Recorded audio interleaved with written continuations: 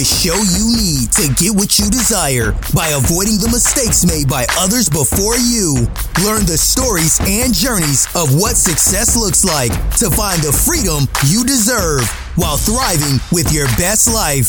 And now, I present to you the one, the only, Rapid Results with Andrew Wise.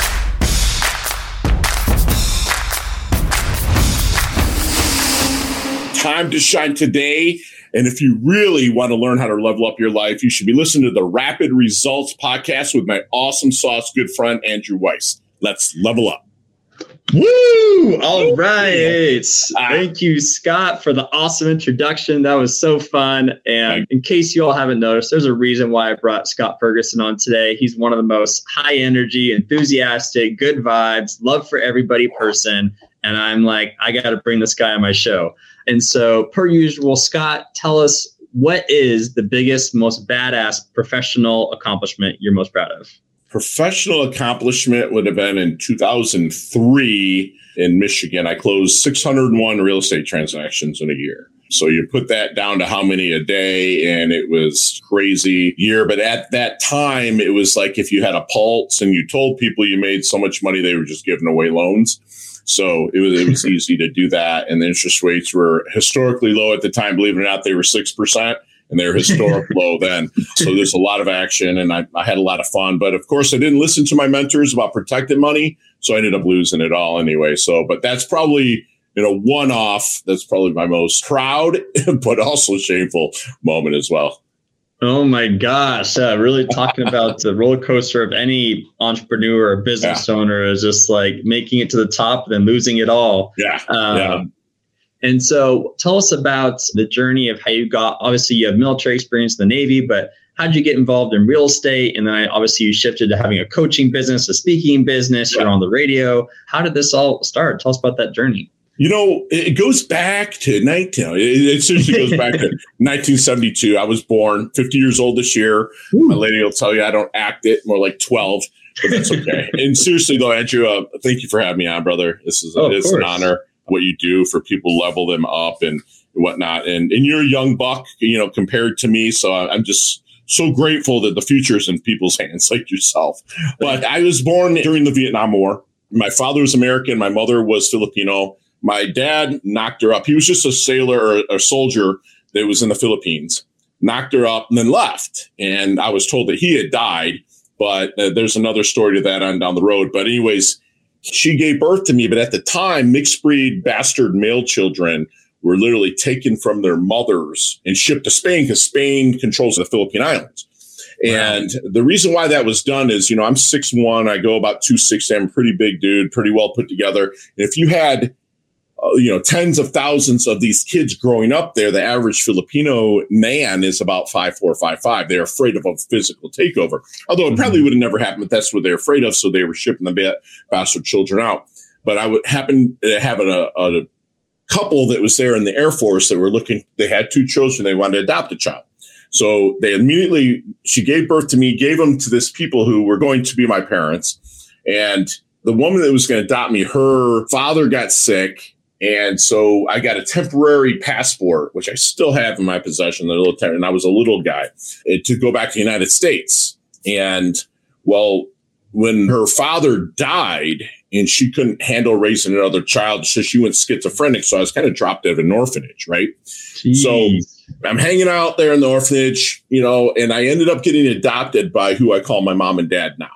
Mm-hmm. And they adopted me. They did their best at raising me. My father, he's my best friend in the world, if I ride or die. But at the time, he was a Vietnam vet and he was a heavy drinker. And so he couldn't really raise me. They divorced by the time I was 4 years old. He decided, to have me live with different families the whole time. So I grew up with this huge, huge sense of abandonment. And I played the victim a lot. Okay. And so I went through high school, excelled at sports, but not academia. So any scholarships that I would have been offered, they really didn't want anybody with a 1.8 grade point average. So it was like, here I am. So the military was there. My dad's like, you're not going to live here for free, this and that. And of course, being a young teenager, we know everything. So like, whatever, Dad. So literally I ended up joining the military. and found my first real source of family. You know, your ride or dies, the people that are there for you, life, death, hard target situations, whatever you want to call it. And I did my 6 years in the military, and I got out and I was back to where I was before. And so, but I could never work for anybody because you have to answer to somebody 24 hours a day, 365, 66 days a year in the military. So I started seeing these like real estate things. You know, I got a bartending job, seeing these realtors coming in nice clothes, nice cars. And they're just like, oh man, you have the personality to be a great agent. So I joined and I just excelled immediately because I had so much rejection in my life before that if someone told me no, I didn't care. When I'd fail, I failed forward. I didn't care. And so I built a very substantial business in the state of Michigan, and then had closed a lot of business. And my mentors, I was luckily able to be mentored by just fantastic people.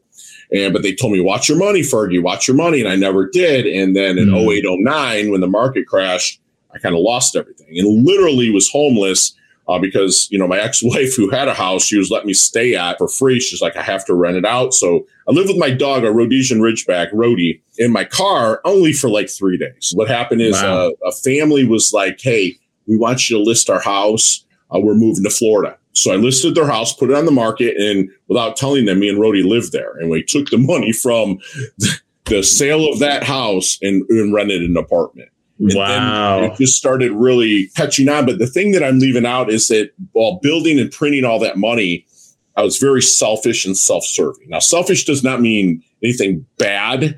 If you look in a dictionary, just saying you're putting yourself first so you can take care of others.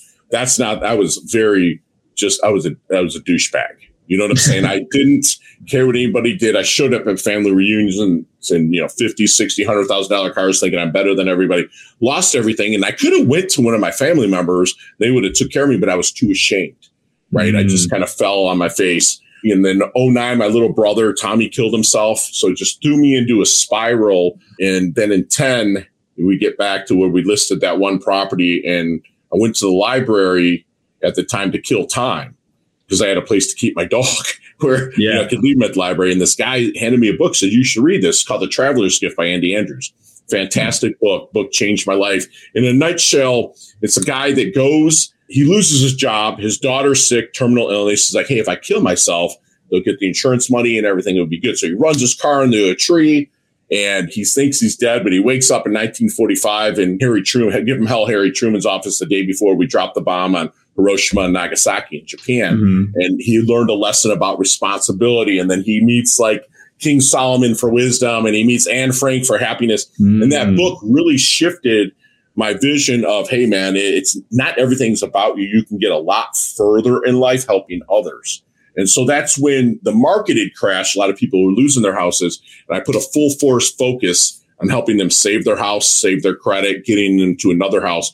And I did that. And I closed even more than I did in 2003 by helping people, you know, get what they needed. And that just shifted everything. And that was, again, 2009, 2010. And that's when I had really launched Time to Shine Today and just started really helping people level up, Andrew. And I'm way more interested in your story than telling mine. That's why I have a hard time coming on podcast interviews, you know, with telling my story. And it's nothing that I'm ashamed of. It's just, I love to hear other people's stories, you know, and like, when I have you on, I can't wait to hear. Yes. So that's just kind 100%. Of, that's the story. And there is one kicker to the story.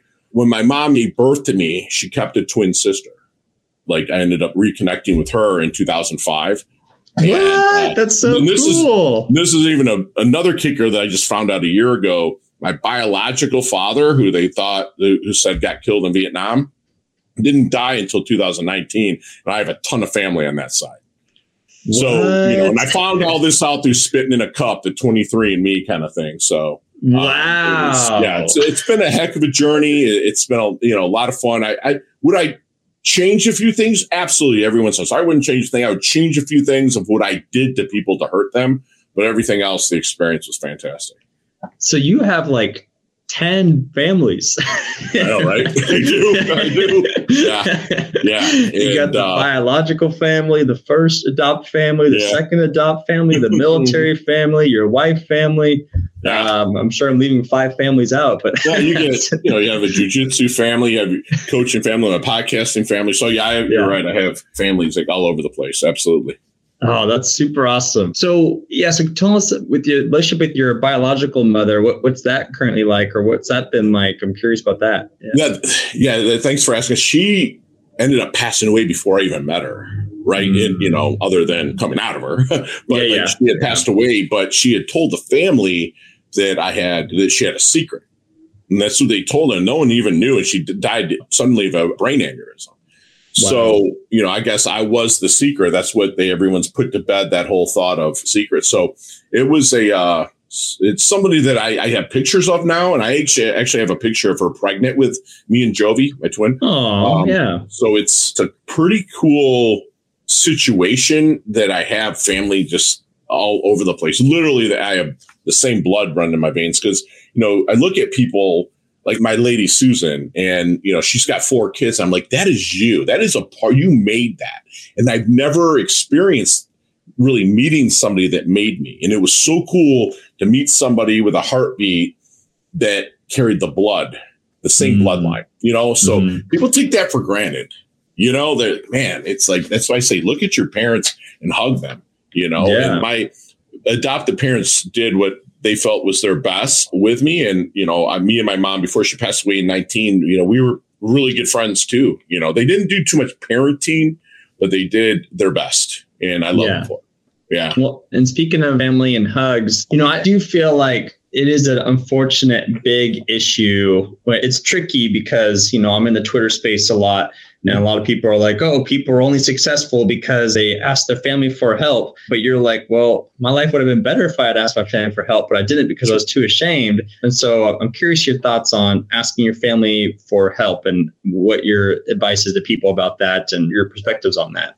Oh, absolutely. Ask them. They're family. That's one thing about family is that they'll love you no matter what. To an extent, I guess you could say, but they'll love you no matter what. As time went on and I lost stuff, I made amends with my dad, and I'm running on 4 bald tires and he literally, he gave me some money. And thing is, he's like, that's one of the greatest joys I ever had was to be able to give you something because I felt that I failed you earlier in life, that when you came to me and asked for something, it felt good. And I'm like, man, so now I hope that, my goddaughter, Kelsey, she comes to me or, other people, come to me because you start making a little money and then the theory of relativity happens. You make money, everyone's your relative, right? They come to you, right? But at the same time, I'm also love to give until it hurts so good. And if I can help somebody out that's genuinely in need, I'm not somebody that's just a handout guy. Sorry, man. Yeah. I fought for this country to give you opportunity to go get your own. But to stay close with family, I really, really push people, my clients, everybody really have that close-knit family because, that they're the people that really love you, no matter how they show it. And tell us, how do you overcome the guilt of accepting things from family? And maybe it's just the space that I read about, the classic example right now is Jeff Bezos getting crucified. Like, oh, he's only successful because he got a $300,000 loan from his family. But he also more than 1,000x'd that $300,000 loan. For those people who know they have resources for their family, who know they need to help their family, what would you tell them to help prevent guilt from getting help from their family, essentially? Don't have it. If the family is willing to help, people do come to me because of the position I'm in and I'm able to help. But if you're going to go to the family for help and have no guilt, have a plan with what you're going with. That's what I tell people, they want to have a meeting with me to invest in something or to help them out. And I'm just like, have an agenda ready, send it to me. Even if it's a 2-line thing, email. So I know what I'm coming into. So when you're going to approach that, have the plan. If not, I'm not going to part with something that I worked my arse off to earn to give to you with no plan for it. And there's people out there that really need it. And I have no problem partying with that. I'm really big on children awaiting parents because I'm adopted, so I donate a lot to children awaiting parents. And they're usually the kids that are mentally handicapped, unadoptable. So I give a lot, to them, and also St. Jude's. And those are the people, that I don't even think twice, but anybody else or any other federation or company or whatever, they come to me. I do want to see a plan. And so if you're in a position where you need to go to your family, have a plan, and if it's they want it to be paid back, have a plan for that. It's just have it and stick to it and put it in ink. And so you have that as a reminder, and they will too, to show you owe me money. If it's a loan. So don't have guilt. Don't have guilt. And if you have the wherewithal to take care of yourself, do that before you approach somebody. But if you're in a pinch, don't be guilty. Yeah, no, I love that. And going back to your positive attitude, you said that the book was called The Time Traveler's Wife? Traveler's Gift. Yeah. The Traveler's Gift. Yeah. So would you say that was the pivotal moment in your life, was reading that book? Bro, yeah. It was the lessons that you taught in there from responsibility. Like even when I coach people, and I'll ask you this, Andrew, if you don't mind me flipping the script here, but what is your definition of responsibility? I'd say it goes back to understanding what you need to do to help yourself and others and doing it. I love it. Yeah. I love that answer. Define it. That's beautiful. And you'd be coachable with that answer, and I tell them, listen, man, responsibility is nothing more than the ability to respond, right? It's rooted right in the word. So something happens to you, have the ability to respond. You lose your job, you have the ability to respond. You lose your wallet. After you get done saying every curse word available, you have the ability to respond to it. Business deal goes sideways. You have the ability to respond. With your beautiful fiance, she has the ability to respond to anything she has in her business, the show business, right? As for you as well. So that's the big lesson out of the first chapter of the book.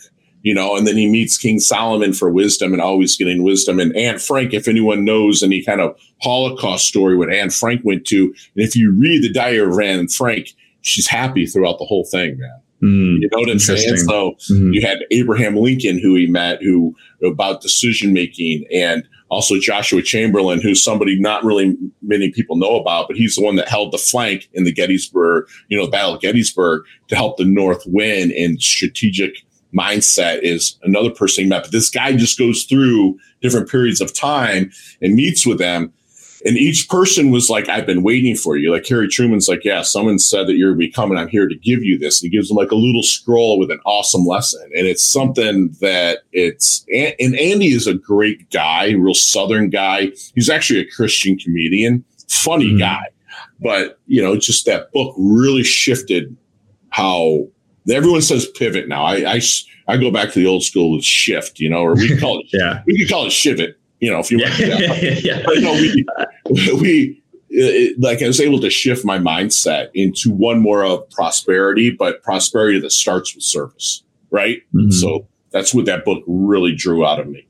Yeah, no, it is definitely funny and humorous how many times people use the P word pivot in 2020 and 2021. But it was kind of like shift back in the 10s. Yes, exactly. Like, we're going to shift this, So I get it. You just, everything evolves, and it might evolve in a bad way. You look at like in our world right now with interest rates or whatnot, it's evolving. We're evolving. We have to adapt. We have to shift or pivot through everything. And people that will say, oh, I'm dead in the water because of this. No, you're not, man. You just have to. It's a pattern of thinking. You're wired so much neurologically in your brain to think a certain way, man. No, dude, just stop that wiring and say, listen, man, start laterally thinking, see what options are to get you through any situation. That's what I do. It's one of my strengths with coaching is I don't consult, I coach. So 90% of my coaching with my clients, which I'm blessed to have fantastic, high paying, beautiful clients, is through questions. And they feel a lot better when they come up with their own answer, and they'll implement it a lot faster than me trying to tell them what I would do. Everything evolves. Yeah. And going back to responsibility, as someone who's always happy to give, happy to see others win, has there been any time when people have like betrayed you or backstabbed you or stolen from you? And I'm curious if that's happened, how you handled it, and share more about that. What time is it? As you go and grow your business, because by the time you're 50, you're going to be light years ahead of where I am when I'm 50, because you're starting where you're at. It's going to happen almost on a daily, I don't go looking for it, but you're like, wait a minute, that person said that they would do this. And the 4 Agreements, a great book, right? Ruiz says, the number one is be impeccable with your word, right? Like what you say you're going to do it. If not, tell the person you're not going to. And it hurts, but the older I get and the more experience I have, I don't really care anymore. I make 2 New Year's resolutions every year. One is to make someone smile every day, right? Aww. Boom, I win, right? You just smile. 2 is that unless I've hurt you, disrespected you in any way, shape, or form, I give 0 what you think about me. I don't care. I just don't. So when people hurt me or they disrespect me, then I just kind of laugh it off. As long as you've not touched me physically or my woman physically or my family physically or tried to physically take my money or something like that, then I have no problem with you. You can say what you want.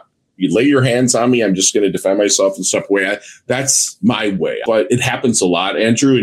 And again, I'm not trying to coach you or talk. No, you're good. Younger. Yeah. It's going to happen to you a lot more, especially, again, like I said, the theory of relativity when it comes to success and money. Everyone becomes your relative. You know what I'm saying? Yes. I remember Andrew. Yeah, dude. Hey, buddy, how are you? And you're like, hey, nice to see you again from 19 years ago. But, the flip side of that, Andrew, is that it's a blessing to be in that position. It's a blessing to be able to carry those responsibilities with you. And as you work your way up with your corporate ladder, you're going to be laid those responsibilities on, right? So it's kind of a cool situation that you have it. So it's going to happen. Yeah, no, it makes sense. I like what you said. Just, laugh it off, be grateful you, quote unquote, had money to lose in the first place. Exactly. And that reminds me, I read a great book this year. I forget the author, but, the famous line, people think that P.T. Barnum said there's a sucker born every minute, but he actually has never been credited with actually saying those words. Right. And so this book author wrote, there's a customer born every minute, talks about how P.T. Barnum built his business.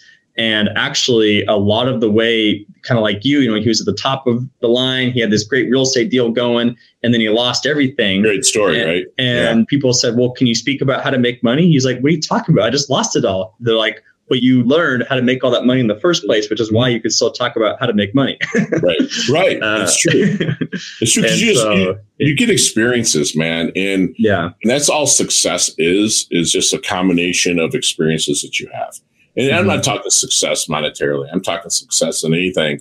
You don't become successful without gathering as many experiences as you can. So that's why, like, have you ever seen the movie Yes Man with Jim Carrey? Oh, yes. I love best movies, right? It's so far-fetched, but the message behind it is say yes, man. Have experiences, it just because, excuses, they're just excuses for not wanting to experience more.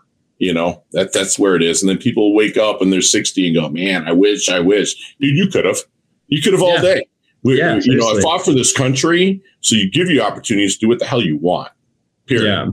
You're just making excuses, So, winners make adjustments. Mediocre people, I don't say losers. Mediocre people make excuses. And that's just the way life is. One, the best quote is by Jim Rohn. He said, you can have excuses or you can have results, but you can't have both. You can have both, man. Yeah. And he also said, Rohn is a great guy. He's part of the book I'm ready to regurgitate. It's like, you don't wish for calmer waters. You wish for a better sail. You know what I'm saying? You wish to have the knowledge to build a better sail to sail those waters. Right. Yeah. So that's where I really look to is I look to challenge myself on a daily basis. I'm up at 4:40 every morning and I'm on the jiu-jitsu mat at 6 with guys that are 25, 30 years old and learning and being humbled. I start my day getting humbled all day long because I've been wrestling since I was 3, but these kids are so advanced at their age, just like you and your age right now are more advanced than I was because of what you have access to. Right. So I get humbled every morning. That's how I start my day. Is being humbled. And I love that because it just opens up to really listening to what's out there and then being able to serve people in a better way. Yeah. And I love hearing how much knowledge that you're full of. Tell us more about how you got into coaching, what that's like. How did that journey come about? Well, the coaching would be at events where people need to be leveled up, they would come to me and they'd always see, like, I'm always shaking hands. I'm a Midwesterner, so I give hugs. And I met you. I'm like, what's up? Yeah. Hug, and like, what's going on, Andrew? This is awesome to see the flesh and see you. And, I don't work rooms. What I do is I'm like a lion stalking, like somebody that, like, a lion stalks that gazelle that's wounded. Right. But I'm not there to eat you. I'm there to help. Allegedly. Right. I'm there to help you and to see where I can. And I would just naturally do that. And this guy's like, listen, man, do you get paid to do this? And this was 7 years ago. And I'm like, do what? I'm like, he's like, to really help people out. And I'm like, I don't. And he's somebody that I respect immensely.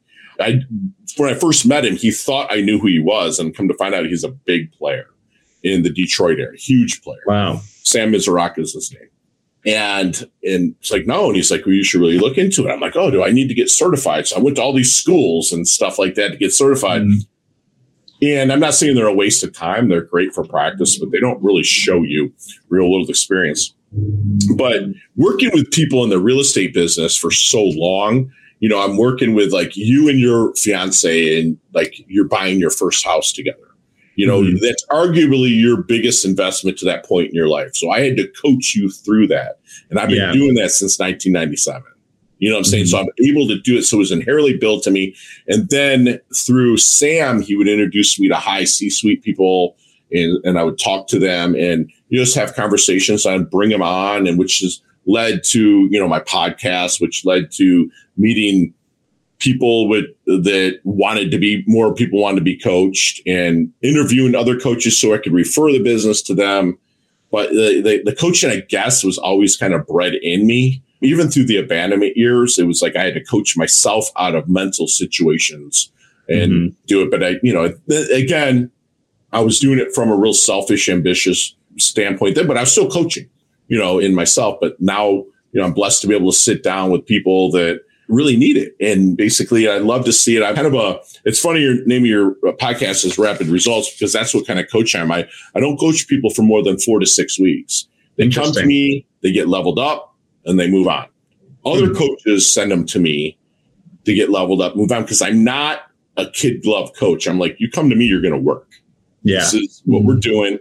And I'm going to push you until your breaking point, and then we're going to build you back up. And that's how I coach. I'm not the right horse for every course. Trust me. I'm not going to take on somebody that's going to be meek and cry. I have a great coach for you for that. But really, you really have a coach you refer people to for that? I have coaches that I refer to for everything.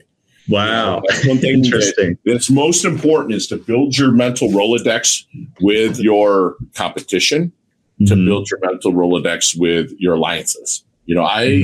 When people come to me, I want to have an answer for them, and I will have an answer for them. And that's just, through building relationships.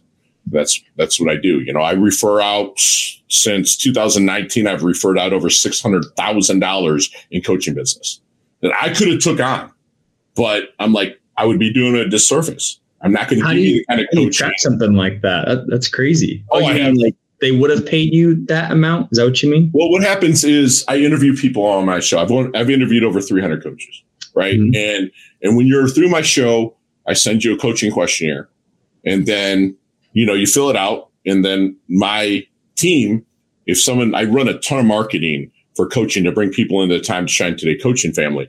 And so I run a lot of marketing. And so I get the coaching leads pretty much daily. And then my team goes through and says, this lead, they fill out like a questionnaire, and they say, this person would be great for Todd Cohn, someone that I interviewed. And I put him with Todd, and Todd and I have an affiliate agreement that if I send him somebody, he pays us a portion of the referral. So I don't, like, if you look at on my media page, like, I don't want to have anyone to feel like they have no one, period. So if no matter what, you want to kill yourself, I have the best suicide counselors in the world, that I can put you with today. Right now, they won't charge you a thing. And then they have therapists that, hey, once you get off that ledge, we're going to put you with a therapist that's going to really help you move forward. We're going to fit your budget. So I'm blessed to coach, again, C-suite professional athletes, You know, I have a client right now that's been on the cover of People magazine 12 times. So 12 times. Yeah, wow. I can't say, I'll say her. I can't say her name, but it's until our coaching session's done. But again, it's just, you come from a place of service and a place of giving where they know you're genuine. It's the easiest, best profession that you could ever be in, you know, and everybody needs it. I got 5 coaches myself. I pay a lot of money a month for coaching. Yeah. What are the 5 coaches you currently have? You know, I have a speaking coach, you know, I'm on stage a lot. You know, I have a speaking coach. I have my own life coach. I have my own therapist. Luckily, my therapists I don't really pay for. They're at the VA with mental hygiene. I have a nutrition coach. I have a jiu-jitsu coach, you know, so I have coaches on everything. And a coach, you know, without a coach is not a coach. Like every coach needs a coach. Period. Totally. Oh, 100%. Yeah. You know, and to know the coaching lineage too, you know, where'd you learn? Where'd you come from? And stuff like that. There's no better feeling than really working with somebody and just seeing them whether virtually or in person and seeing that light bulb go off and go, boom, I figured it out. Because I coach by asking. I don't ever consult. Like if I was coaching you, I'm not saying this is how I would do it, Andrew. No, that's consulting. I coach by asking very, very powerful questions, no judgment in the question. So I remove why out of any of my coaching questions. Like, why did you do this? Or why is this? No, that's judgmental. You know, you get them there and you see that light bulb go off. And then my want is to be fired by them within them because they don't need me anymore. You know, that's my platform. Now, other coaches, they're great for tune-ups and, you know, stuff like that. But my rapid fire kind of coaching, to steal a little bit of your company's name, you know, my coaching, you know, gets me a buttload of referrals from people because, you know, you coach them and you're like, dude, this guy got me, you know, here. And I don't want to sound bad or mean or whatnot, but I'm not cheap. Yeah. You know, so it's, you know, we get it and we're going to get it done. We're going to get those results rapidly. Yes. No, you know that's what we're here for. So, but no, it does the love in the best part about it is that I get to wear a different hat every day, meaning not everybody has a different thumbprint, just like their personalities, bro. Yep. And if you don't mind sharing, what are some of the things you're most proud of taking your clients from A to B in, like either personally or professionally? And what are some of your most bragging client success stories, essentially, with people working with you? You know, one was giving a husband and wife their intimate life back, which it was, you know, there was an 8-year period where they weren't. And got them to the point where, you know, I just coached one of them. I'm not going to say which one of the sexes I coached, but I coached them and I had the best gift sent to me in the mail, you know, from them for giving them that life back, you know, and it doesn't sound like much, but when you make a vow to God or whoever your creator is, that's the person that you're going to spend the rest of your life with, and you stay true to them, but you don't have intimacy, that it's just not going to work. You know, so like that's cool. It sounds like a weird thing, you know. Now, I've had clients that took our sessions and made millions of dollars, you know, with it and took ideas that they came up with. Yeah, but you encouraged them with. Yeah. I didn't, you know, come up with them. You know, I am a question asker, man. That's why as an interviewee, I kind of suck, I think. You know, I mean, like I look at it, but when I interview people are like, bro, I've never been asked that. And that is, boom, it's a win for me. And it's not because, I got you, I asked you something. No, it's because I asked and asked and asked and asked until you got it. That's the best part. It's so rewarding. Another one of my clients, you know, hit 312 in the major leagues last year. You know, whoa, that is very good. So yeah, that was a good one. I do a lot of pro bono work with veterans transitioning into civilian life. I'm hooked into the VA. Don't charge a dime, but I have, you know, power sessions with them and say, listen, man, life punched you in the mouth in Iraq. Believe it or not, it's going to be worse here because we use the structure there. And the thing is, I can consult with them because I've walked their path. I can consult with real estate agents if I coach them because I've walked their path. I might put on my consulting, but like I do a lot of pro bono work with my fellow vets to get their life started when they come back because, they're used to so much structure. And now, you go out into the civilian world and you're trying to get jobs and you're just like, oh, where's the structure? Jobs don't have structure anymore, like they did when I was younger. There's a lot of structure. They don't have them anymore. So, those are bragging on them and what I can do on the free work I do. It actually makes me feel better, So that is interesting about you do free work, but of course you're very high premium coach to work with. Mm-hmm. I'm curious because obviously, these are the questions that the coaching industry deals with all the time. Like, how do you go about charging the same price to an A-list celebrity or professional player versus a mom who wants to work with you and might have to put a mortgage on her house just to work with you? How do you handle those two scenarios essentially? It's funny to ask that because I had somebody who was one of the co-founders of a huge company that you would know, went through rehab, but not rehab for drugs and alcohol, but went through rehab for overworking, Wow. Interesting. And they came to me to get them leveled up and get them back, on the course. And I told him what I charged, and he's like, "Are you any good?" And I was like, "What? What are you talking about?" He goes, "Dude, if I'm going to pay that, it's pocket change." Basically, I was like, I'm $4,000 a month is what I told him. He's like, that helped me flip a switch. He actually coached me with that and put me made me level up my game and said, listen, I'm going to charge someone $10 a month. Right. Mm-hmm. Then I've got to really level up my game. But I have that. And so now going into discovery sessions with possible clients, I don't have commission breath anymore. I call it, they're worried about, saying it. I would just say it this is what it is, with the mother that needs to take out the mortgage. I'm probably where I'm at now. I'm not the right coach for her, but we don't want to have anyone to feel like they have no one. I have a freaking stable of coaches that can help her and will help her. Now, if she's like, Fergie, I want you. All right, let's have a 2-hour conversation on the house, me and you. Let's do it. But if you start crying and you freaking hang up on our Zoom, you're never going to hear from me again. Are we straight? That's how I say it. And she's like, oh, cry. What are you talking about? Because I'm going to dig, dude. I dig. I coach with intensity. And again, I'm not the right guy for everybody, right? I've made people cry and get off the Zoom calls with me. It's not because I'm making them do it. I care so effing much about where they're at. And I've walked a path similar to theirs that I want you to break through. I have to have you break through. This is the way I know how. If my flavor doesn't work, I have somebody that does. And we will make sure that you're taken care of. And I have probably people that I started double digits, 10 or 11 of them that I've referred to other people. And I am better friends with them now than I am with the ones I've actually coached because I cared enough to say, hey, I'm not the right horse for the course. But hey, Andrew, you know what? It's like doesn't want to charge as much as me, or he doesn't, or Andrew's a lot more laid back.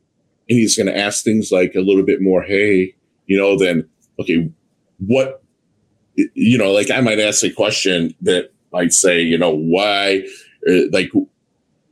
where were you going with your intention in that situation? And they'll be like, what intention? I'm like, you told me 3 questions ago that you had your intentions set. Where were you going? And then they won't like it, and that's a victory for me because now we're making progress. Now, if they can keep going through that, like, dude, I see you. What day are you now on your workouts, bro? 106 or 106 or 107 right now. Yeah. So it was freaking hard on like 12 or 14, right? Yes, exactly. You're still here. So if you can get past those, going to go places, I'm going to get you places. I promise you, you're going to get what you need and want. Life doesn't give you what you need, right? It gives you what you deserve. So you got to do the work, right? And again, that's a regurgitation from Jim Rohn. You know, that's, again, it's just, it's funny. I'm writing, my second book, and the name of it's regurgitation. Tony Robbins regurgitates Jim Rohn, right? Jim Rohn regurgitates Earl Nightingale. The Wallace Wallace, all the way back to Seneca, Aristotle. Marcus Aurelius. So everybody's a regurgitation. You just whatever spin you want to put on. Yeah. So yeah, that's where it's at with coaching for me. It's a passion and I absolutely love it. And it's a career that I'll never get sick of. Ever. No way, man. Just because I like to push people. So being 50 years old, I mean, it seems like it's pretty cool that you've made it. It sounds like you still have a lot of real estate. Obviously, you get featured in the radio. You have your own coaching business as well. I'm curious, I guess the overall question about that is, tell us more about what do you wish you had done to get here faster? Because it feels like you're on top of the world at the moment.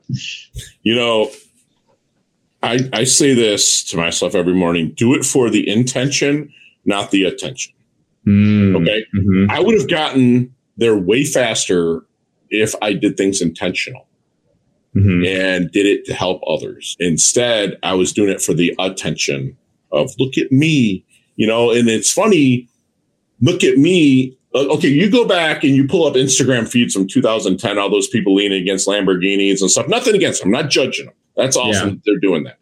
But how many of them are still around? And how many of them, there's a study that's been done of looking at all those influencers and seeing them now, they're working day jobs. They're working at bowling alleys. They're working at this. They're working at that. They found success. But like myself, because I was raised with a lack mindset, my dad worked on the line at General Motors. You know, they didn't have the mindset to make the money and keep. They had the mindset to make the money because it just takes drive to get that. But to keep it, that's a whole nother story, brother. That's what I tell people. I'm like, that's what they were trying to tell me. You know, like, listen, hold on to your money, do right by it. And I didn't. And guess what? Like Gordon Gekko said in Wall Street, you know, money is like a jealous girlfriend, man. Keep an eye on her. She's going to bail. Right. So it's true. And not anything with me is about money. I enjoy it, but it's just a vehicle, dude. So I can go to Orlando in May and see you. You know, and have a great time. It's like you're not flashy, you know, Andrew. Like I see you, you know, you're freaking Andrew, man. You're awesome, but going to freaking Hawaii, you're going to England, you know, because you make it so you can enjoy experiences. That's the only reason why. It's what I tell clients. That's why I tell myself. That's what I tell my family. It's like now I do it just for experiences, you know, and I get to do what I love every single day. Go ahead. Yeah. No, please. I was to say, so speaking of watching your money, I mean, you know, it is kind of funny. Like, you know, I think we've officially hit 2 quarters in a row of GDP loss, and then they're trying to say there's no recession, but there probably is going to be a recession. So the question is, how can people protect their money better and manage it better? Because it is interesting, like you said, like, you know, anyone can make money. But it's just like what Jim Rohn says, too. You know, if you take all the money in the world, distribute it evenly, it's still going to end up in the same hands in the same way because people know how to manage money. So how can people manage their money better and watch over it better is the question. It's again, we'll throw, you know, cliches like pay yourself 10% off the top, no matter what. If you make $200 a week, take $20 and put it somewhere where it's going to grow. Right. Yeah. And there's so many like real estate investment, like things being put together right now where people are buying property. You can put money into it. Like real estate is a pretty safe vehicle. You know, I mean, nothing is like recession proof or, you know, crash proof. There's not, but just be smart with it. Educate yourself on it. Read the purple books. You know, I tell people, you know, Robert Kiyosaki's books, you know, Rich Dad, Poor Dad, read that kind of stuff. And educate yourself on that. And most of all, do what you love and surround yourself with people that have did it. And then get your asking gear. Ask from the people that have did it what they've done to watch their money, to keep an eye on it, to grow it, to donate it, you know, whatever. And don't live like I did with a lack mindset. Like, oh, I have to do this and do this and do this.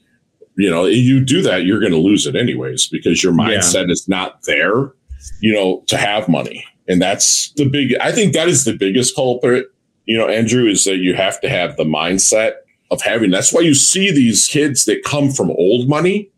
They don't have a care about it. You know, I mean, granted, but their fathers and grandfathers and great grandfathers they worked and they built it, and they've instilled that mindset, and it just, goes through the bloodline, but those people that worked for it, they were probably at a lack mindset at one time and then built it up.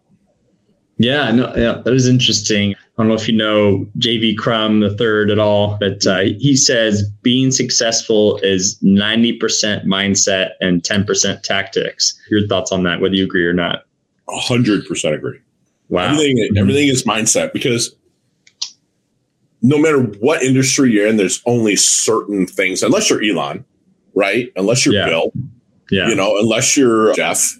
Those guys are revolutionaries. Okay. Those people, let's just think about it, man. If you've read the book Atlas Shrugged, if not, pick it up. You gotta read it. You still need to. Yeah. It's by Ayn Rand. And it's like, just picture this, man. Like, let's say if Steve Jobs is still alive, Steve Jobs, Bill Gates, Warren Buffett, Elon Musk, they just go on strike, right? They just quit. Where's the world, dude? Atlas has the world on his shoulders. That's why it's called Atlas Shrugged. But Ayn Rand, she wrote the headlines for what's going on right now today with regards to, again, I don't go too political, but the book is big government is taking over and saying businesses can have this and this, and then they just basically quit. I'm done. Have it. And that's where the people's mindset is today. Unfortunately, there's a lot of taking and not enough giving. There's a lot of hate and nowhere near enough love. You have to come from a place of love. I legitly come from a place of love. And that's something that was learned as my life progressed.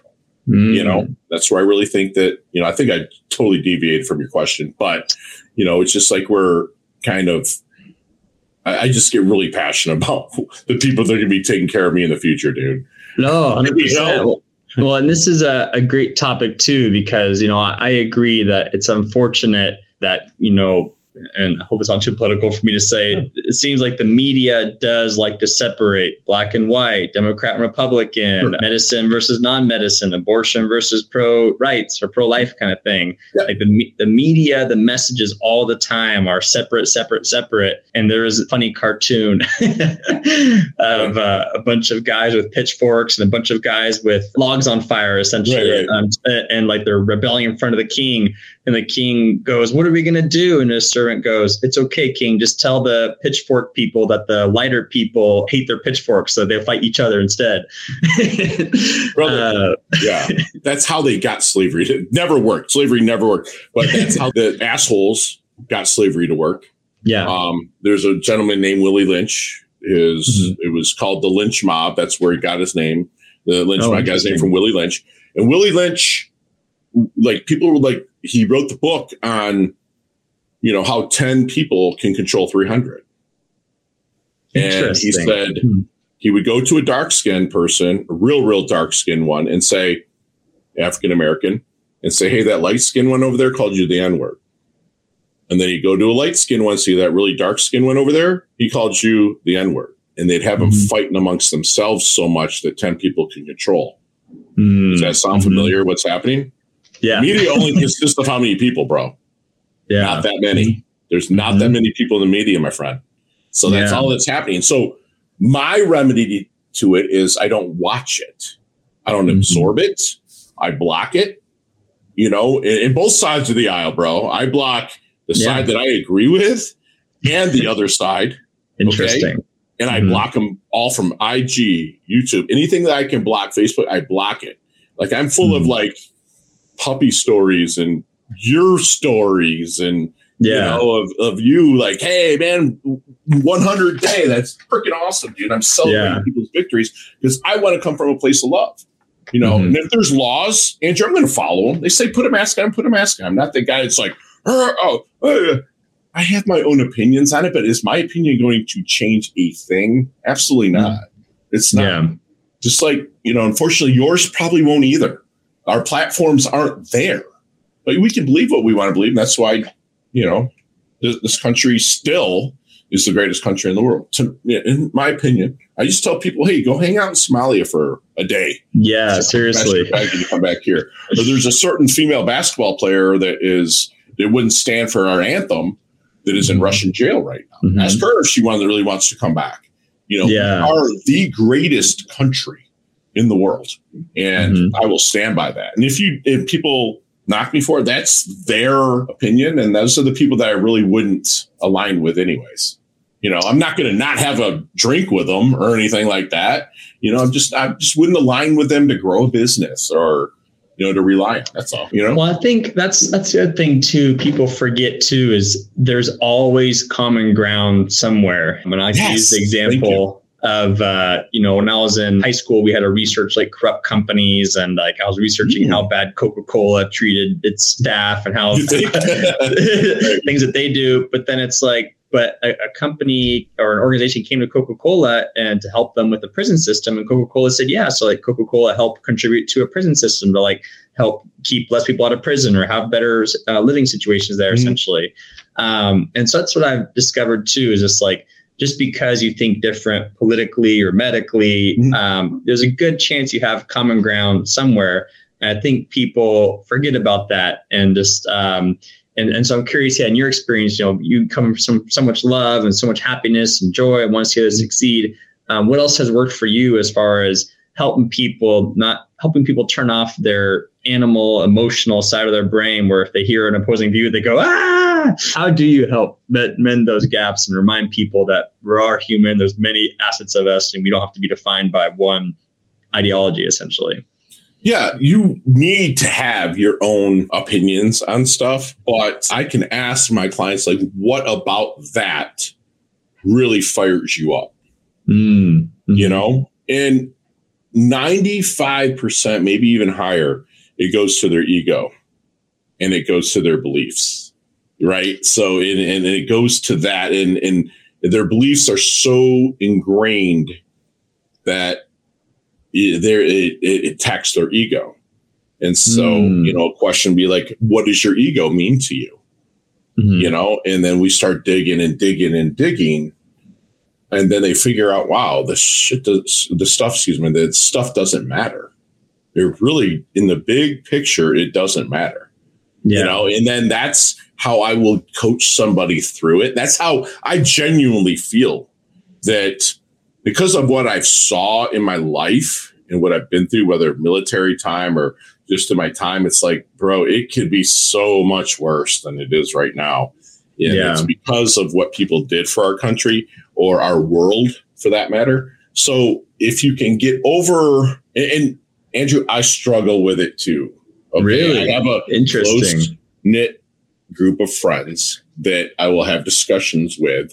And sometimes they got to talk me off my soapbox because I'll start, rah, rah, rah, and then they'll be like, Ferg, remember? I'm like, so that's one thing, is surround yourself with people that you want to be like, or, in your tribe, like they say, the cliche, your vibe attracts your tribe, right? The people that you vibe with. And then also have discussions with people from opposing views. It's like my jujitsu partner, Alfonso, is one side of the aisle hard and I'm the other side, and he's the one person that I can sit and have breakfast with after beating the absolute crap out of each other for an hour and talk about things and disagree and still give each other hugs and say, I love you, brother. Wow. You know what I'm saying? Wow. It's just because everything comes from love. And if you can keep the ego, including my own, okay, it's like I am full of it. I just don't show it. I just think that the world would progress a little bit better, but I'm going to do my part, and that's what I want to do. I have no ambitions to have a name on a library or on a street or anything like that. I want to plant trees that I'll never sit in the shade of, bro. That's what I want to do, man. I just want to keep doing that and just getting people to do it scared, man, to get out there and just have fun in life. Yes. No. And, maybe we all need to do more jiu-jitsu classes. So at least if there is some frustration, we can take it out physically and mentally. Yeah, I mean, it's such a humbling sport. Yeah, that it's fun, and that's why I enjoy my time on the mats. I'm done by 7 a.m. and I have my whole day ahead of me. You know, but you're right. I mean, find an outlet. I mean, that's a great segue, is to find an outlet where you can let out the physiological part, right? Because I'm telling you, you're 100 some days in, bro. Yeah. And like you finding out that, man, like you're probably a little less anxious right now. You're a little less worried about stuff. Just because you let out physiologically, it changes the neural pathways in your brain for the logical and the psychological. It changes things. You're like, oh, that's not that hard. Dude, just see what I did in exercise or day 56 and look at me now. You know, that's another thing, man. Look at where you've been. Like a lot of people will have a foot in the past, a foot in the future, and piss all over the present, right? Yeah. But because they live in the past, but learn from the past. Like you can look back at exercise 72 and be like, okay, I remember that feeling. And now you're leveled up, and next thing you know, you're going to be at 350. But learn from the past. Don't live there. I mean, that's why, analogy I use my coaching clients, and this is not reinventing the wheel. A lot of people use it, but the rearview mirror is small for a reason, right? That's where you can check and see what you passed by. You're not going to sit there and drive like this because you'll crash. You have this huge dashboard in front of you. That's your future, right? But you can't live there either. You better watch your speedometer and make sure all of your stuff in that car is working, or you will crash. Live in the present, dude. Yeah. Do what you can, Yesterday's history, tomorrow's a mystery. And then my fiance station, I'm watching they call it the present, right? Yes, exactly. Boom. Kung Fu Panda. I like it. It's called the present. It's a gift. It is, dude, because you plan to live to 100 plus, but live every day like it's kind of your last, man. Just make sure that you're helping somebody smile. Yeah. I mean, I eat what's called a gratitude journal every morning, man. And so it's built where the first line is my intention for the day. Today was rock my podcast interviews, enjoy my time with Andrew Weiss, have an awesome trip to Austin, and get some good rest to rock the station. That was my intention for the day. The middle line is my worries. I'm feeling a little sore. I got to get on a plane and be cramped. Put it out there. What's bothering you, man? Right? But then underneath, I list 14 things I'm grateful for that day. 14? Why 14? Where does that come from? It's okay. Right? It's my number. So the first line's always God. God's my creator. That's who I go to. You can go to your creator, whatever. Yeah. The second line is my woman. Third line's my dog. Fourth line's my cats. And then so I got 10 things underneath that I'm grateful for. And you'll be in that log, right? You'll be in my gratitude log or my gratitude sandwich. And the 15th thing, I write a love letter to myself. Scott, you look amazing. You feel amazing. Today, you're going to just crush it on Andrew's podcast. You're going to have fun. You're going to build your relationship even deeper. I love you. And I'd say I love you at the end of one. So you have your top thing with intentions, your middle things with your worries, and then things you're grateful for. It's a sandwich. It squishes out the worries, bro. Get it out there so you know what you're attacking. My clients are mandatory. They eat a gratitude sandwich 5 days a week, Monday to Friday. It's like a workout. You get Saturdays and Sundays off. Get your rest days, right? But that's my clients. The time that they're with me, I want to see their gratitude sandwich every morning, and that's, you have to have it. That brings up another point, actually. Obviously, you're an expert coach and you're great at coaching yourself. And that's what I was, a life coach school with Brooke Castillo. I'm not sure if you heard of her podcast. So she talks about the importance of coaching yourself. And so I'm curious, how do you know what to coach yourself on versus what you allow yourself to be coached on by one of your 5 coaches? How do you handle that? I have like a mental inbox. And that's a great question, bro. And the things that stay in the inbox, because I don't freaking want to do them, are the ones that need coaching on. Right?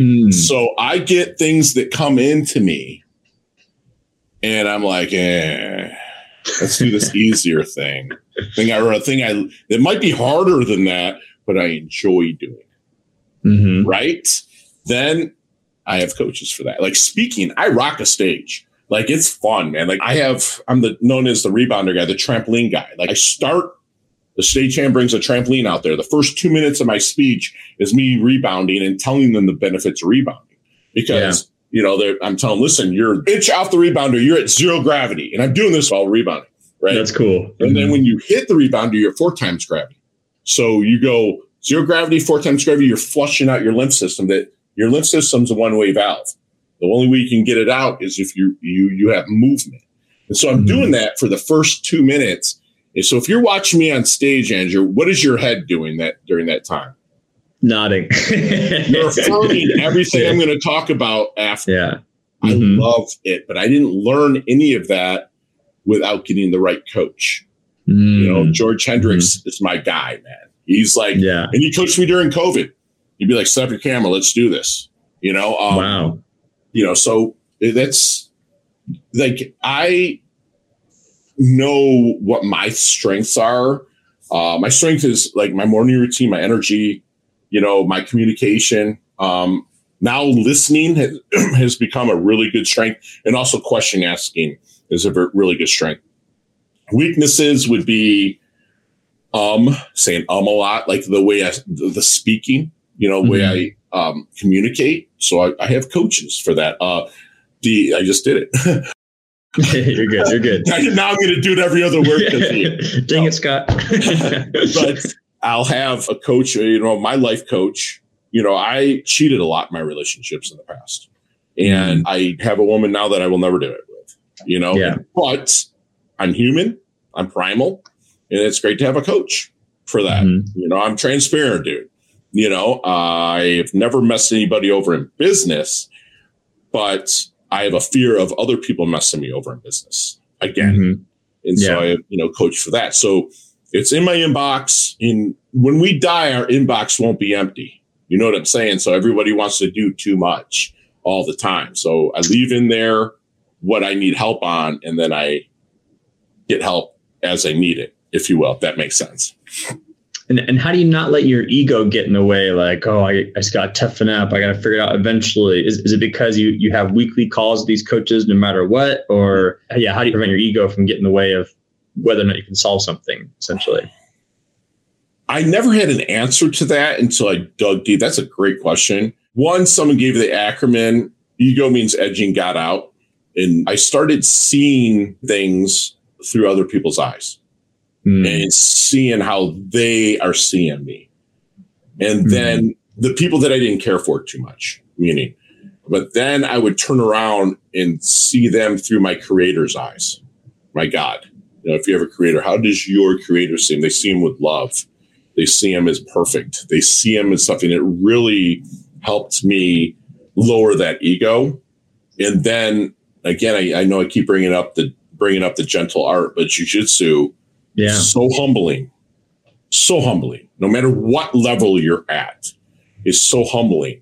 And it's such a fantastic, depleting yet restoring workout that ego has no room there. So if I'm starting my day where ego has no room, it helps me carry through the rest of my day.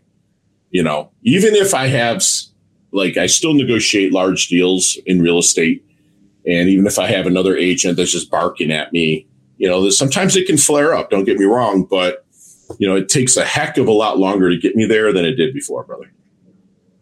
I love that. Does that make sense? No, it makes a lot of sense. Seeing yourself through God's eyes, where you're loved and you're perfect, but you're also imperfect. And then also, deciding how you want to see yourself, and just recognizing whose eyes you're seeing yourself through and why. So I really like that answer. I know it's a tough question. I'm like you. I love asking tough questions. No, I appreciate that. But just really starting to see people that you don't really care for through the eyes that God sees them through, not through their own eyes, but how God sees them. Because if I want to talk about coming from love, then I've got to practice that. Even if I don't want to. It's like probably on day 38, you're like, dude, forget this workout. You know what I'm saying? But you did it anyways.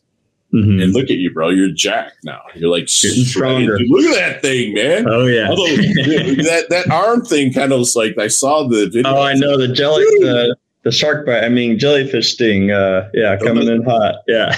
Luckily, they had that stuff, because I had one on my leg and somebody literally had to pee on it. That got debunked. It's a myth. It worked for me, dude. I don't know. Maybe it was mental, but it neutralized it, man. I was like, hey, but it wrapped on, and I was kicking it up the shore. I was in the Navy at the time. And it was not fun, dude. Did you have it happen off of the paddleboard? No, I was swimming in a little boat in a little excursion. Swimming around a boat in an excursion. I was swimming toward the shore, and apparently I landed right on it. Like you can see each of its tentacles going boom, boom, boom, boom, like the whole arm. And I did. Apparently, it's so beautiful. Yet they'll kill you, dude. If you don't see it, which I didn't see it, that's what happened. But this is an awesome way to end things on. Scott, make sure we're on time. It's been amazing. Thank you for coming on today. Time flew by, Andrew. You're fantastic. Yes. No, this is so much fun. If people want to get a hold of you, contact you more, be a part of your love, your enthusiasm, what's the best way they can do that? Yeah, our direct coaching line is area code 561-440-3830. You could go to timetoshinetoday.com/coaching or /podcast. And we'd be happy to have you listen in to other coaches we've interviewed that we've made shine. And if there's anyone there that you feel that will help you, we'd be happy to put you in touch with them. Or if you're looking for a very aggressive, fun, motivated coaching style, please give me a call at that number as well. Love it. Love it. Scott Ferguson, everyone. It's been amazing. And we will see you all next week for another episode of Rapid Results. Take care, everyone. Humbled and blessed, brother. Love your guts. Cheers. That concludes another episode of Rapid Results. Remember to leave a review about something you learned so others can share the knowledge. Keep being unstoppable in your pursuit of the lifestyle freedom you desire. And we'll see you next week.